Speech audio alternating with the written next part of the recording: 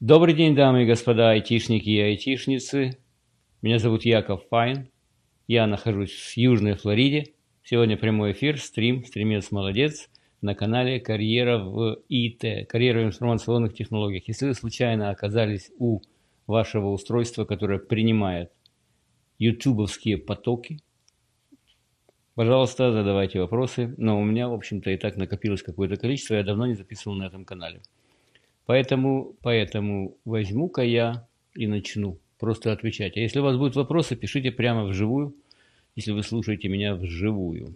Сегодня 13 января 2024 года. Сейчас 9 утра по восточноамериканскому времени. Флорида, как вы знаете, на востоке Соединенных Штатов Америки. Чудная погода. Сегодня ветерок, правда, был, но я уже покатался на велосипедике. И сегодня, может, даже выйду на пляж. В то время как во всей стране, Соединенных Штатов Америки, бушует непогода и там заваливают снегом некоторые штаты. Но во Флориде этого ничего нет. Вот я вижу, уже первые люди случайно оказались на стрим. Пишет XYD. Добрый день, похоже, что я один в стриме. Нет, вы не один, а я. Я же тоже на стриме. Поэтому уже +1. Ну, кроме того, я вижу, Родион еще подключился и пишет: «Добрий ранок, шановний Будам». Добрый ранок, шановний Родион. Давайте начнем с каких-то комментариев, которые вы оставляли прямо под видео. Итак, UserMog G4CW3X. Вообще, я на другом канале выражаю свое некое недовольство тем, что люди не меняют свои хендлы, свой ник, который вам назначил YouTube. Неужели надо быть таким пофигистом, айтишнику? Айтишнику это piece of cake. Это зайти на свои property канала на YouTube вашего, найти handle и придумать себе какое-то имя человеческое. А не вот это. Ну что это, блин? UserMo7GE4CW3X. Что вообще уже пофигизм. Полный пофигизм. Но давайте прочитаем все-таки этого юзера. Если язык тебя кормит, не надо никуда переезжать. Я вот лет 15 назад применял Perl на Python и дико об этом жалею. 10 лет впустую. Python оказался пшиком, пустышкой. И только теперь просто обрел счастье, освоив Lisp. Это вот тот язык, на котором я хотел бы программировать всю жизнь. А денег можно хоть на Каболе, хоть на JavaScript заработать, хоть токарем на заводе. Вот. Две части этого комментария. С чем-то я согласен, а с чем-то я не согласен. Согласен со второй частью этого комментария. А денег можно хоть на Каболе, хоть на JavaScript заработать, хоть токарем на заводе. Здесь этот юзер MO7GE4CW3X затрагивает важную тему, с которой я согласен. Многие люди хотят убить двух зайцев. Первого и второго. Первый заяц – это любимый язык программирования, а второй заяц – это очень хорошая оплата труда. Конечно, это идеально, когда и любите то, что вы программируете, или на чем вы программируете, и платят за это «мама, не горюй». А если нет? Тогда надо идти на компромиссы. Вот этот юзер, МО и так далее, пишет: если язык тебя кормит, не надо никуда переезжать. Вопрос, что такое кормит? Если масло на хлебе, а икра на масле есть, а какая икра? Красная недорогая или черная дорогая? Что, когда enough is enough? Что значит кормит? То есть вы не умираете с голоду, для этого надо было быть программистом? Если вас устраивает ваш доход, и вы считаете, что те skills, которые у вас есть, относительно дают вам безопасность на рынке или более-менее уверенность, если вдруг случится война, например, или крах экономики, у вас, во-первых, есть подушка безопасности, а во-вторых, вы найдете работу, потому что в этом языке, который вы знаете, вы суперстар. Тогда, конечно. Вот, например, человек пишет, он поменял Perl на Python и жалеет. Мне нравится то, что этот человек не говорит, что вот Perl отстой, это старый язык программирования, типа кто там из нормальных крутых программистов программирует на Perl. А вот вы не думаете о глобальном, кто на чем программирует. Если Perl вас кормит или кормил, Что было переходить на Python? Все-таки, надо ли переходить на другой язык? Конечно. Зачем? Именно для того, чтобы смотреть на несколько шагов вперед, чтобы вы были более-менее безопасны на рынке производства, на рынке программистов. У меня были переходы такие, вот, и когда я на Java переходил в 90 каком-то там 7 году или 8 году, я уже не помню, я очень хорошо разбирался в таком туле, который назывался Power Builder. Client-server, были такие технологии. Я зарабатывал много, как независимый консультант. У меня были высокие ставки, но я понимал, что этот язык, он не долговечен. Вернее, что пошел тренд с уходом от вот этого клиент-сервера, и надо было идти куда-то в другое место, но как я хотел уйти? Я тоже мог сказать, меня Power Builder кормит и неплохо. А что будет через 3 года? Хотя смешно сказать, но моя жена тогда тоже программировала на Power Builder, и я уже ушел с этой арены, а она все программировала и программировала еще, наверное, лет 10 после того, как я ушел из Power Builder. Потом она уже перестала работать, а потом еще прошло лет 5-7, и я увидел, что люди работают до сих пор на Power Builder, и, оказывается, версии какие-то выходят новые. Я вообще обалдел. Жив курилка, как говорится. То есть мог ли я сидеть на Power Builder? Мог бы. Зарабатывал я хорошо? Да, зарабатывал бы. Получал ли бы я удовольствие от программирования Power Builder в то время как направо и налево функциональное программирование, какие-нибудь там Erlang, ты что, не знаешь Erlang, а потом Go, язык ты не знаешь Go, а о чем тогда говорит на пьянках? Если ты не знаешь Go или язык Scala, ты не знаешь Scala? На чем ты программируешь? На Perl. Фу! Вот этого даже не обращайте на это внимания. Найдите свою нишу, где вам комфортно, где вы без особого перенапряга выполняете дневную норму у станка, которую вам начальник дал, и у вас еще есть время на то, чтобы заняться собой, любимым, подучить что-то другое. И вот как человек пишет, хоть на Каболе могу программировать. На Каболе, вы не поверите, какие деньги делают люди на Каболе. А вечером enjoyте любой язык программирования или, может быть, вышивайте крестиком. Надо различать работу и хобби. Еще раз, в идеале то, что вы любите, и то, за что вам хорошо платят, совпадают. А если нет? Значит, надо пойти на службу с 8 до 6 или с 9 до 6, а потом enjoyать самостоятельно себя, if you know what I mean. Так, поехали. Давайте на вопросы уважим людей, которые на стрим подтянулись. И да, добрый день, пишет. Джордж И пишет привет. Привет, Джорджия. XYD пишет, какое у вас мнение об активных и завершенных PET-проектах в резюме кандидата?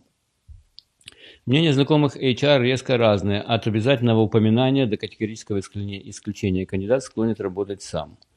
Я очень хорошо отношусь к PET-проектам. Во-первых, вначале те люди, которые только входят в IT, у них просто нет других проектов часто. Ну, у вас, конечно, там какая-то хитрая система, вы учитесь в университетах и параллельно работаете, то есть у вас могут быть реальные проекты, либо вы заканчиваете какие-то курсы, и вам придумают проекты в резюме, которые выглядят как реальные. Но ничто не заменит PET-проекта для вас лично, для вашего общего развития, для вашего продвижения в профессиональной области.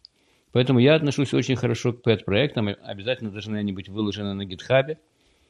Причем я своим студентам, даже когда я еще преподавал, говорил, что это очень важно, чтобы все, что вы делаете, даже задание, вам учитель дает задание в университете или где угодно, выкладывайте его на GitHub. Вы не заметите, как у вас на GitHub образуется какое-то количество проектов. Да, пусть они будут PET-проекты, да, пусть они будут маленькие, да, пусть это будет сортировка методом пузырька на разных языках. Или там, Hello World уж, конечно, уже це вже бля вообще, но тоже можно выложить. Когда у вас будет заполнен GitHub всякой ерундой, это impressive. Это impressive. Мои PET-проекты вы можете найти по такому-то адресу.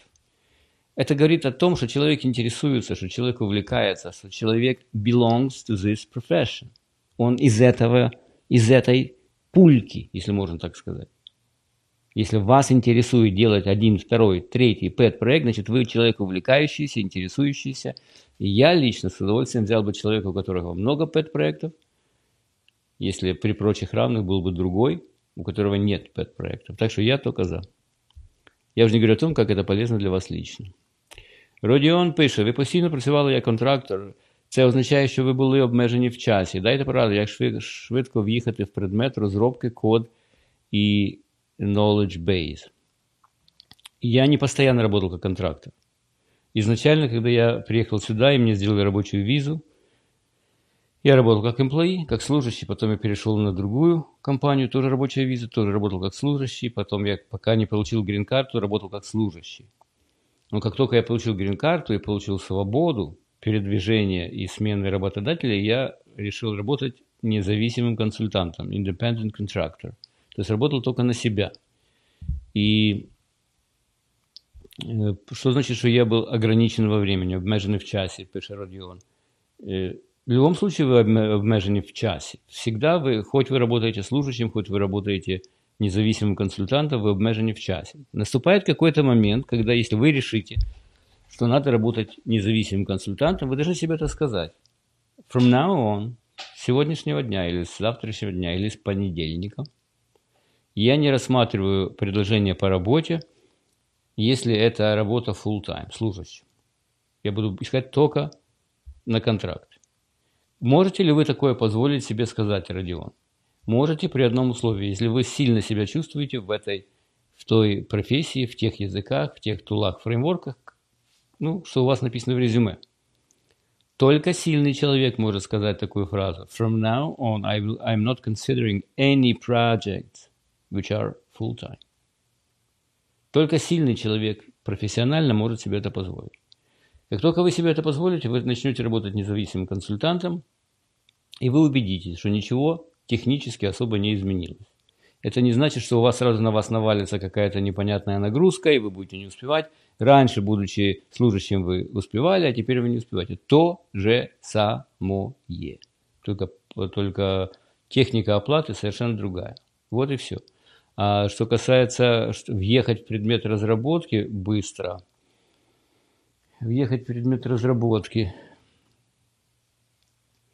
понимаете, это зависит от индустрии, я думаю. То есть вы, наверное, спрашиваете, как разобраться в бизнесе. И, может быть, я не прав, но в бизнесе. Вот когда мне надо было в свое время, я хотел сказать, я уже работал независимым консультантом, но я еще хотел работать на финансовых проектах. Я взял тренинг, сам за него заплатил на стокброкеров тогда. Я хотел въехать, как вы говорите, въехать в предмет разработки, въехать в финансовые продукты, уметь на интервью рассказать что-то про финансы, а не то, что я умею написать select star from customers или еще что-нибудь.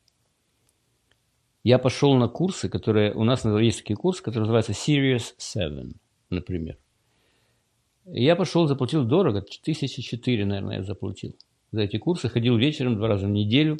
Это для тех, кто хочет стать стокброкером. Я никогда не хотел стать стокброкером, но этот курс был очень полезен, потому как там давали широкое описание финансовых продуктов. Что такое опции, что такое стаки, чем отличается, что такое to sell short, что такое mutual fund, что такое annuities. Вот такие все вещи. То есть я пошел и занимался за деньги. У вас та же самая тема. Если вы хотите въехать в какую-то индустрию, вот вас, допустим, послали на проект, вы там оказались, вы не очень хорошо понимаете, попробуйте, поищите курсы по этому предмету. Как работают страховые компании. Я не знаю, вот вы же знаете, в какой предметной области вы оказались на проекте. Идите на YouTube, ищите, понимаете термины, чтобы глубже разобраться с процессами, а не просто нажал на кнопку и показал окошко. ИВВ пишет, самый лучший язык – это язык, с которым ты можешь коммуницировать с командой, а язык программирования – это второе. В Германии это ощутил с лихвой. Face, orange, raise, eyebrow. Так, это, наверное, картинка там должна была быть. Я с вами согласен. Во-первых, когда меня спрашивали, какой язык учить, потенциальные эмигранты спрашивали, я всегда отвечал одну фразу. Учить английский. Только английский. Это number one, numero uno. Пока не выучите английский, более-менее нормально, чтобы был разговорный. Остальное не важно. Не важно, вы говорите на хорошем английском и программируете на Python или на Perl или на Java. Это вторая уже тема. Первое. Второе, правильно говорит ИВВ, Второй язык – это как коммуницировать с командой. Коммуникации с командой могут быть на разных уровнях. Вы можете быть начальником, небольшим начальником, может быть тимлидом, может быть архитектором, может быть сисадмином, хотя это уже еще не начальник, может быть даже менеджером. А может быть наоборот, вы зашли в команду с нуля, снизу, с курсов зашли в команду. Тоже вам надо коммуницировать с командой. И это очень важно, согласен. Николай Савицкий пишет. Здравствуйте, Яков. Как вы думаете, до скольки лет можно работать программистом, не уходя на пенсию? Есть ли какой-то возраст, когда тебя не возьмут из-за него? Тут есть две разные вещи. Программировать, потому что вы уже там, до какого возраста, или искать работу, до какого возраста. На втором моем канале я уже записал тонну подкастов с Борей, который работал программистом в серьезной финансовой компании, работал с серьезным программистом на набор языков, набор. C-Sharp, весь фронт-энд, все по базам данных, скрипты, Unix, все. Это он работал до 72 лет. Ушел он, потому что он сказал, что я хочу писать, вернее, он и так писал стихи. Он сказал, я хочу больше времени потратить на написание стихов. 72 года. Его никто не собирался увольнять, он работал хорошо, программировал технический гай. Это Америка, это Нью-Йорк. Он работал в компании Bloomberg. Очень крутое имя. Лет 20 назад я рассказывал и даже написал в своей первой книге посвящение моему другу Феликсу, который работал на Каболе. Ему было 72 или 73 года, он работал независимым консультантом, зарабатывал хорошие деньги. Он раньше ушел на пенсию, его жена ругала, но ему позвонили с работы и сказали, есть работа, а ты уже знаешь это приложение и все такое. И он вернулся и работал. 73 года работал. Но тут вот какая тема. Скажем, взять того же Борю, который работал до 72 лет программистом. Он там в этом Блумберге уже работал лет 8, наверное. И продолжал работать, и его никто бы не увольнял. А если бы он уволился, и ему в 72 года начал бы искать работу, ему было бы тяжелее. Не потому, что он глупее, не потому, что он не может программировать эффективно. Он даст фору большинству молодых. Но потому что он, может быть, не вписывается в команду. Когда в команде пацаны и девчонки 30-летние все, и тут приходит человек, которому 72 года, устраиваться на работу. Первая реакция молодых – это отторжение. Это глупо, но это отторжение. Зачем нам нужен такой человек в команде? Поэтому работать, если уже сидишь в коллективе, можно долго, до большого возраста. Как в вашей стране, я не знаю. Но в нашей стране, в Соединенных Штатах Америки, 70 лет – это не предел. Не предел. Хотя, конечно, после 60 народ уже начинает соскакивать. В основном, тем более, что уже появляется механизм получения каких-то денег от того, что ты отложил за свою карьеру, плюс государственная какие-то пособия. То есть после 60 многие уже думают, не пора ли прекратить писать if-стейтменты. Так, Мордехай пишет. Здравствуйте, подскажите, пожалуйста, в какой момент лучше сменить работу для получения большего количества бонусов?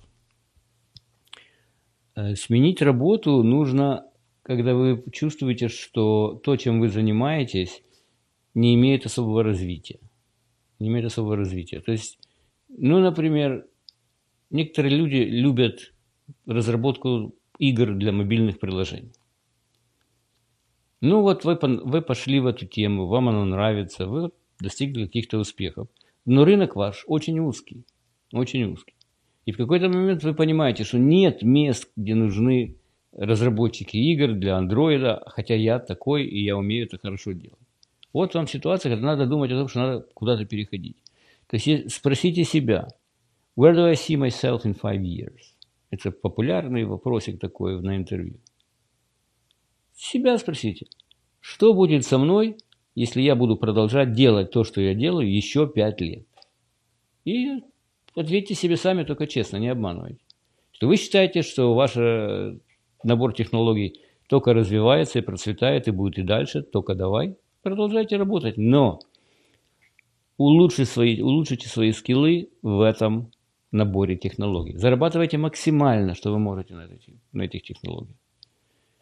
А если вы скажете себе, что через 5 лет вряд ли вообще рынок такой останется, ну тогда надо двигать и учить параллельно что-то другое. Мария пишет: Яков, доброго дня. Доброго дня, Мария. Дальше. HDHGR 35. А где первые 34? HDHGR. Добрый день, как вы думаете, какая технология становится следующей Java? Хорошей ставкой для карьеры, наличие большого числа хороших вакансий и так далее. Я не знаю, я бы смотрел бы на AI. Смотрел бы на AI, разобрался бы, как работает внутри, и как главное, как использовать его в том наборе технологий, которые вы знаете. То есть, мне кажется, люди, которые умеют правильно писать запросы всяким AI-овским тулам и им активно пользоваться, а будут многие компании, которые будут такие агрегаторы, которые будут вам давать API, чтобы вы из вашей программы могли вмонтировать запросы к какому-нибудь API-движку и таким образом улучшили свое приложение. Это будет хорошая тема, поэтому я бы начал заниматься machine learning, deep learning, вот это все, искусственный интеллект, нейросети, какие есть там фреймворки, чем это, как этим пользоваться. Я бы глубоко пошел бы в эту тему, если бы сегодня мне надо было программировать и выбирать направление. Дальше. Overlooker пишет: добрий день. В Україні помирає, якщо не вмер, аутсорс в зв'язку з війною. Які, на ваш погляд, є варіанти для тих, хто тільки вчиться на Java як першої мови програмування та знаходиться в Україні? Вы говорите, что умирает аутсорс из-за войны. Война кончится. Война кончится, я думаю, не позже 2025 года. Если вы выучили язык Java, вопрос у меня к вам такой. Вот вы учились в некой группе программистов или студентов, я не знаю где. Вы пошли на какие-то курсы. Являетесь ли вы одним из лучших студентов в вашей группе? Если нет, даже выбросьте из головы, какие перспективы у Java для джунов. Сначала станьте лучшим в группе. Одним из лучших в группе. Возможно ли это с лучшим? Лучшим number one, возможно, нет. У каждого человека есть свой потолок. Есть люди, которые просто гении в программировании. Есть люди, которые очень талантливые программисты. Это не потому, что они где-то этому научились. Они такими родились, они такими стали, у них так работает голова. Они видят то, что вы не видите. Поэтому самым первым человеком в группе, возможно, вы не можете стать. Но попадите, если в группе 10 человек, станьте вторым, лучшим. И тогда те немногие места, которые все-таки остались или останутся и будут продолжать работать, возьмут вас практикантом. Скажем, крупная компания типа EPAM, Luxsoft, попытайтесь устроиться в эту компанию. На любых условиях, за 3 копейки в час. На любых. Устроившись в эту компанию, на любых, как практикант, как intern, я не знаю, как у вас это называется. Надо влезть. Влезть и опять. Если вы были первым или вторым в группе на тех курсах, где вы учились, продолжаем работать, работаем вечером, работаем утром, работаем днем, и вас заметят. И когда совсем станет швах, и когда надо будет уволить многих, увольнять, конечно, не будут увольнять первые 20% по скиллам, но какое-то количество джунов все равно останется. И будут выбирать лучших джунов. То есть ваша задача сегодня стать the best June possible. Вот так. И в вашем коллективе вы должны стать лучшим на том уровне, на котором вы конкурируете. А рынок вернется в Украину, вернется, в Россию будет хуже, естественно, ну и, как говорится, катюзи по заслузе, но в Украину рынок вернется аутсорсный. Вахмурка пишет: ох, привет. Сергей пишет: что вы думаете о дискриминации по возрасту в ИТ? Почему стажерами джуном без опыта берут 18-двухлетних и невозможно устроиться в 30+? Значит, вы не дотягиваете. Понимаете, я недавно на другом канале показывал, как стать профессиональным программистом. Доклад, который я читал в Киеве 10 лет назад или больше на конференции. Есть он на русском, есть он на английском, найдете. Тогда, когда я читал этот доклад, Тогда мне просто из зала говорили, и я их спрашивал, как это так, в 35 лет что, ты уже не программист? А мне кто-то голос из зала сказал, а мы не видели 35-летних программистов. Тогда еще это была большая редкость. Прошло 10 лет. И тогда 23-летние сеньоры были, а сейчас они уже стали 33-летними, 35-летними. Если у вас проблемы с устройством на работу, а вам 30 плюс, значит, вы недостаточно хорошо знаете материальную часть. Другого нет. На сегодня в Украине, насколько я знаю, нет никаких ограничений для 30-летних плюс. 50 лет, если вам 50 лет в Украине, это другая тема. В Америке все по-другому, я уже сказал. Но если вам 30 плюс, вы должны хорошо знать матчасть. Это значит, что вы лет 10 уже активно работаете. Если через 10 лет активной работы вы не показываете то, чего вас ожидает, вы начинаете рассказывать, наверное, это из-за возраста. Так, дякую за відповідь. Очень интересно, не задумывался о команде. Спасибо. Шаббат шалом. Воистину шалом. Даулет пишет. Здравствуйте. Были ли у вас периоды, когда ничего не получалось и хотели все бросить? Понимаете, здесь очень важно наличие семьи. Есть семья или нет семьи. Если вы одинокий волк, живете у мамы с папой до сих пор, ну или даже снимаете квартиру, у вас обязательства только перед собой. Вы можете сказать, ну, неохота мне работать, опускаются руки, надоело, выгорание, burnout. Сколько можно писать if statement, одно и то же, с утра до вечера, if then else, и так далее. Тогда вы можете приостановиться и сказать, поеду-ка я на Бали. Ну, сейчас вы не можете, если вы в Украине, а может быть, вы не в Украине. У моря где-то полежу. Да. А если у вас есть семья, то картина меняется. Ну, по крайней мере, у меня менялась, потому как я человек довольно ответственный. И я считал, что семья не должна страдать от того, что мне надоел этот язык программирования, а хочу теперь работать на этом модно. Когда я пересаживался с одной технологии на другую, я делал так, чтобы я не терял в зарплате.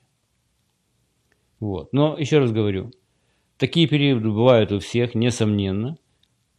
Очень помогает, если кто-то от вас зависит. Если у вас есть жена, ребенок, и тогда вы себе скажете, ну хорошо, у меня типа безнадега какая-то чувствуется вокруг. Но что будет, если я перестану программировать? Пойду водителем троллейбуса. Ведь водить троллейбусы намного интереснее, чем программировать. А с семьей как будет? То есть их уровень жизни должен пойти down. На сегодня тяжелейшие времена в Украине, в России, само собой. А если у вас подушка безопасности? А если вы год не будете работать? За какие деньги вы будете жить? Вот такие мысли любого человека, который ответственный, должны вернуть в нормальный режим и сказать, what the fuck? Stop it. Shut up and work. Еще, может быть, вам поможет, откройте список Форбса и попробуйте найти там свою фамилию. Если вы не нашли там свою фамилию, скажите себе, shut the fuck up and get back to work. Может быть, это поможет, не знаю. Так, Владимир пишет, привет, я думаю, важно знать не технологию, а уметь решать проблемы. Один говорит, я могу копать, могу не копать. Другой, я делал блиндажи, окопы и землянки. Да, уметь решать проблемы важно, но тут еще важно, Володя, уметь доказать во время технического интервью, оно же собеседование, что ваша ценность в том, что вы можете быстро въехать в проблему. А может оказаться так, что в тот коллектив, та компания, куда вы подаете свое резюме, у них сложился набор технологий. И они не готовы поменять технологии только потому, что вот Володя пришел, он парень очень ценный и может разобраться в проблеме, но он работает на другой технологии. Вам могут сказать, сегодня нам нужен человек, который хорошо знает Spring Framework. That's it. Вы скажете, ну как же, во мне лучше, я более ценный человек, я умею разобраться с проблемой. А вам ответят. У нас проект, у нас такая ситуация, что нам нужен хорошо человек, который хорошо знает Spring Framework. А быстро или чуть медленно верить в проблему мы решим потом. Так, Николай Советский пишет. Как вы думаете, почему коп безопасность не такая популярна? Что такое коп безопасность? Коп это полицейский. Вы хотите комп сказать безопасность? И она популярная. То есть человек, который занимается безопасностью в софте, оно популярно, но просто рынок очень узкий. Их не так много надо. Возьмите любой, допустим, здание, в котором работают программисты. Сколько из них людей, которые занимаются компьютерной безопасностью и конкретно в тех или иных продуктах? Не так много. То есть 1 на 30 программистов других. Поэтому она не такая популярная. Не то, что не популярная, она узкая область. Так. Дальше йдемо. Overlooker. Дякую за відповідь. Вчуся на менторингу в компанії Немчинського. Групи немає. Групи, я не знаю, що групи. Групи ви написали. Є взаємодія з ментором. Мені 30 плюс років і як автор попереднього запитання також є страхи про ейджизм в ІТ, але продовжую. Вы не думаете об эйджизме. Если вам 30 плюс, вы думаете о своем уровне, которого вы знаете материальную часть. Из этого ментора вы должны взять как можно больше. Кстати, про ментора меня спрашивали еще кто-то. Не ищите причины. Ищите пути решения этих причин. И то, что я отвечал перед этим, относится и к вам. Вот вы работаете сейчас, вернее, у вас взаимодействие с ментором. Достаточно ли вы взаимодействуете с ментором?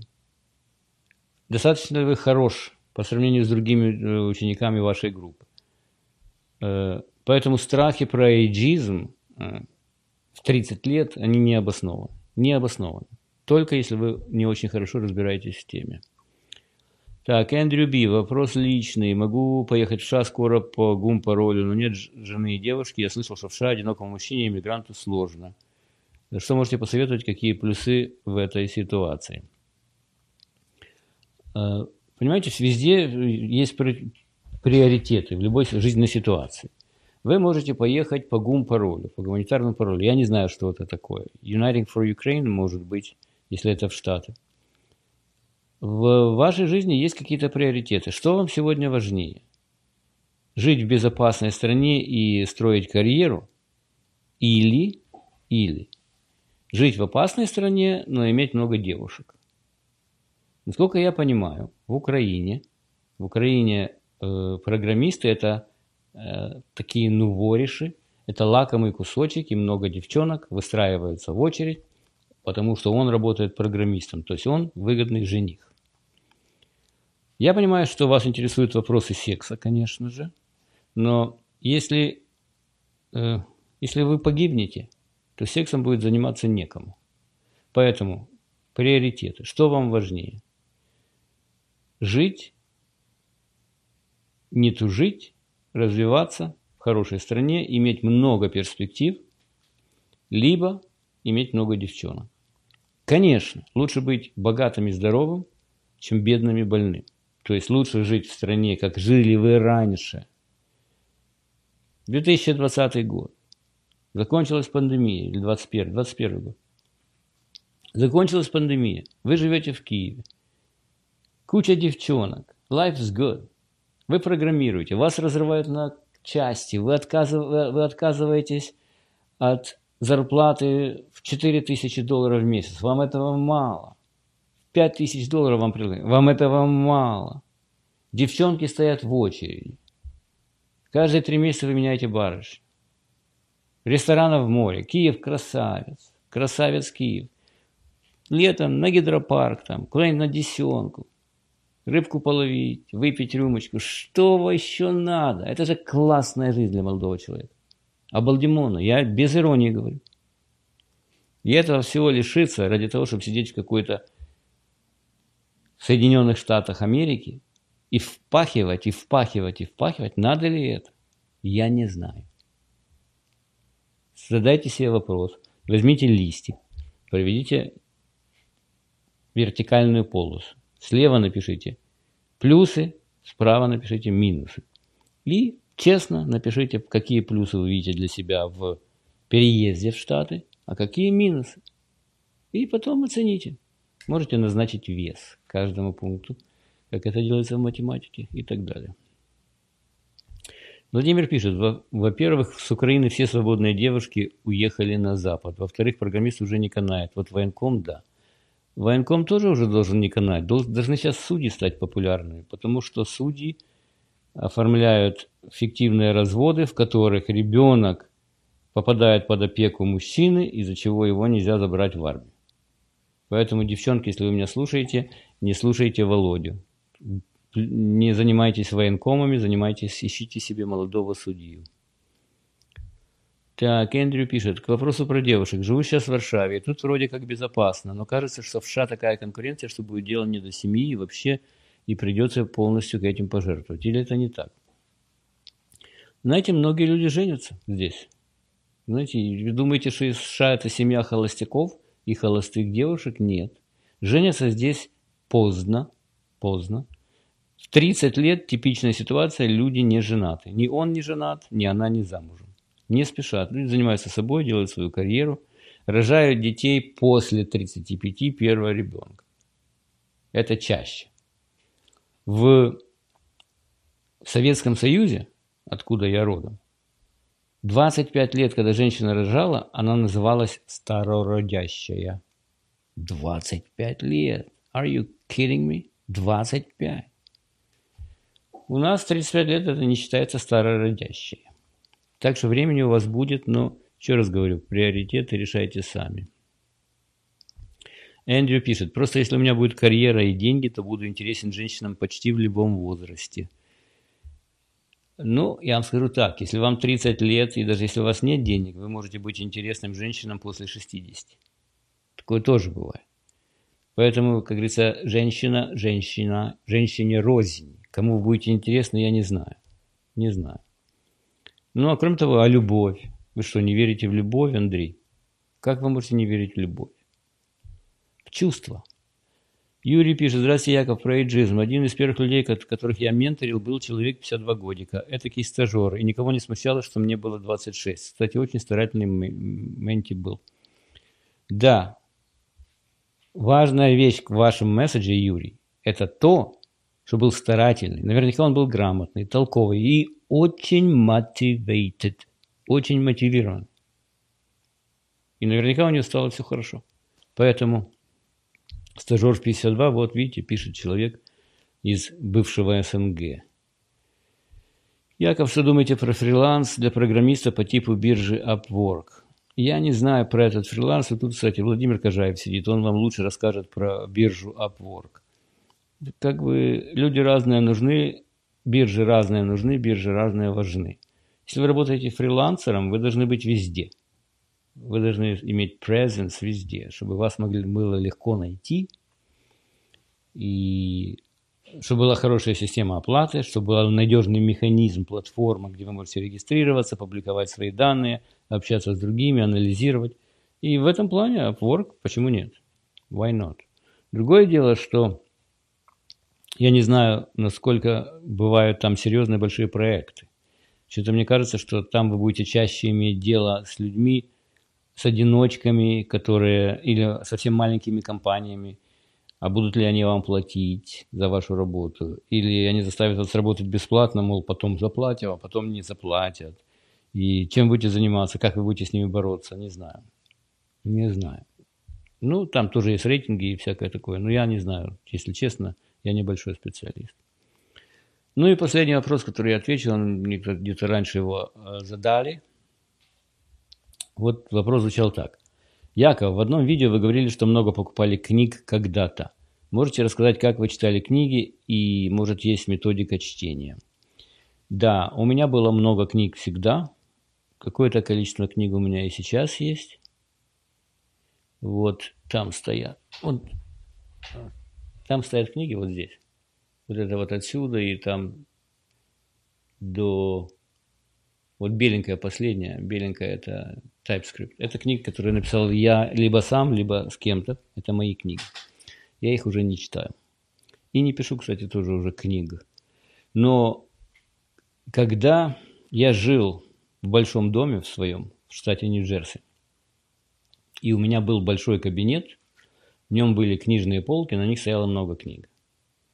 И вот, когда мы решили продать дом и переехать в квартиру, одна из тем, которые мне надо было решить, что делать с книгами.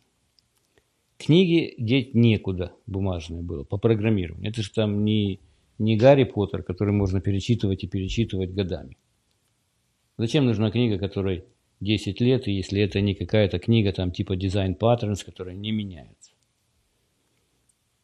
То есть сначала я взял и выбросил все книги, которые старше 7 лет. Потом я пытался кому-то дарить книги. Потом я эти книги в результате пару стопок из более-менее свежих я отнес к библиотеке и возле библиотеки поставил и написал, что бесплатно забирайте. Книга – это очень важный инструмент в руках программиста и в карьере программиста. Вы можете сказать, зачем мне нужны книги, если все manuals, все технические описания, user manual, developers manual, там, installation guides, whatever. Если все это есть и так, все описано, документация на Spring Framework есть тонна, есть море видео.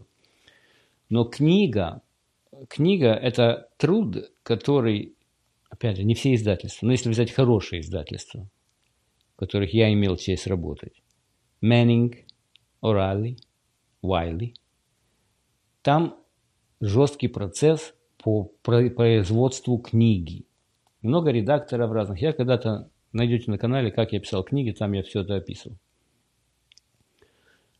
Много ревью делают люди, технические ревью до того, как книга выходит. И потом книга выходит. Книга выходит, и как я их читал, эти книги. Книги в Америке по программированию хорошие. Опять не хочу повторяться, но я как-то рассказывал уже, как я увидел здесь первую книгу в Америке Роберта Лафора в 1992 году. Я обалдел, что можно писать так книги хорошо по программированию. Дальше. Когда вы покупаете какую-то книгу, я еще раз говорю, я исхожу из того, что вы покупаете книгу западного автора, которая написана хорошо и издана была в правильном издательстве. Потому что есть некоторые издательства, там какой-нибудь там A-Press, или я не знаю что, это bullshit, это быстро-быстро делали, плохо, непонятно кто писал, туда не ходите. Покупайте книги в хороших издательствах. Когда вы покупаете книгу, вы знаете, зачем вы ее покупаете. Вы, допустим, знаете некую технологию. Опять же, будем говорить о том же там Spring Framework. Надо ли вам покупать хоть какие-то книги, где есть описание Spring Framework? Конечно, да. Зачем? Вы скажете, зачем она мне нужна? Я и так знаю Spring Framework. Когда автор пишет книгу, особенно если это один автор, вы покупаете не только техническое описание каких-то вещей, которые делают на Spring Framework, вы покупаете видение большой картины, big picture, вот этого автора. Особенно если вы еще его знаете и уважаете, то это шикарно вообще. Теперь, это big picture, это книга, скажем, на 400 страниц. И вы начинаете листать эту книгу, или там вы стоите где-то в магазине, хотя таких магазинов, где можно в руки взять бумажную книгу, тоже мало. Ну, вы где-то загрузили бесплатно, нелегально, ладно. Кстати, если вы загрузили книгу нелегально, и она вам понравилась и помогла, be fucking nice, и купи ее. Потом вы скажете, что я ненормальный, она у меня уже есть, я ее уже прочел, то, что мне надо было, что я должен теперь купить ее? Yep. Be fucking nice. Отдайте уважение автору, который от этой покупки вашей получит $1-2, и все. А вы будете иметь чувство собственного удовлетворения. Да, так вот, как читать книги? В книге вы должны найти то, что вам полезно. Если вы листаете книгу, вы видите, что вот есть 2 страницы в книге из 400 страниц, которые как раз-таки ту проблему в Spring Framework, которую вы не знали, как подойти, ее описывают. 2 страницы. Книга шикарная. Это успех. Это классная книга, ее надо хватать. Остальное вам не надо было. Так а сколько книга стоит? $40? $30? Или какой-нибудь e-book, или Kindle возьмете. $30 или $25. Вам жалко отдать за то, что на 2 страницах было описано решение, и у вас произошел клик, и вы сэкономили 2, 3, 4, 5 дней на работе. За это нельзя отдать $30? Значит, вы чиповик, полностью чиповик. И вообще не профессионал. Вот так и надо относиться к книгам. Полистайте книгу. Нашли видение процесса программирования на этой технологии. Попалась там 1-2 страницы полезные. Брать немедленно. Ну, а если вы еще человек более-менее благородный, то вы еще и пару копеек отстегнете автору. Так, популярна ли Руби в США? Насколько я знаю, не очень. Раньше было, лет 15 назад было популярно. Яков, что вы думаете про те, що штучний інтелект скоро заменит программистов? Не заменит. Джуны пострадают, а умные программисты, я уже сегодня сказал вам, надо учиться тому, как использовать искусственный интеллект в вашем процессе программирования.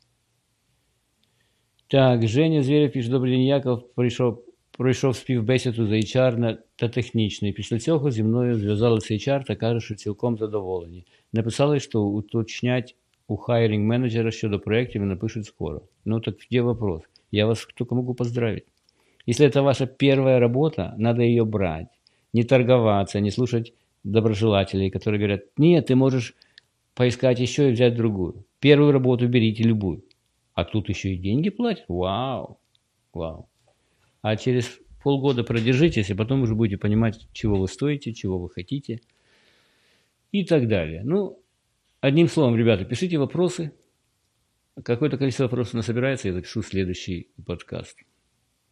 А Женя пише: пройшов вже тиждень, але так і не відписали. Чи може ще вважати як відмова? Боюсь написати, щоб не здатись на своем. Дякую відповідь. Нет, это не отказ. Не обязательный отказ совершенно. Неделю еще рано нервничать. Подождите еще неделю. После этого напишите вежливый вопрос, когда я могу получить результат. Дело в том, что у них может быть идти сейчас процесс интервьюирования других кандидатов. Если так получилось, что они решили заполнить эту позицию, и вы были одним из первых, которые они интервьюируют, вам придется подождать, пока все остальные не пройдут, и они решат, брать вас или нет. Но это не означает отказ. Еще неделю подождите и напишите, когда я могу ожидать от вас ответ. Все, будьте здоровы, живите богато, а мы уезжаем додому до хаты. Бай.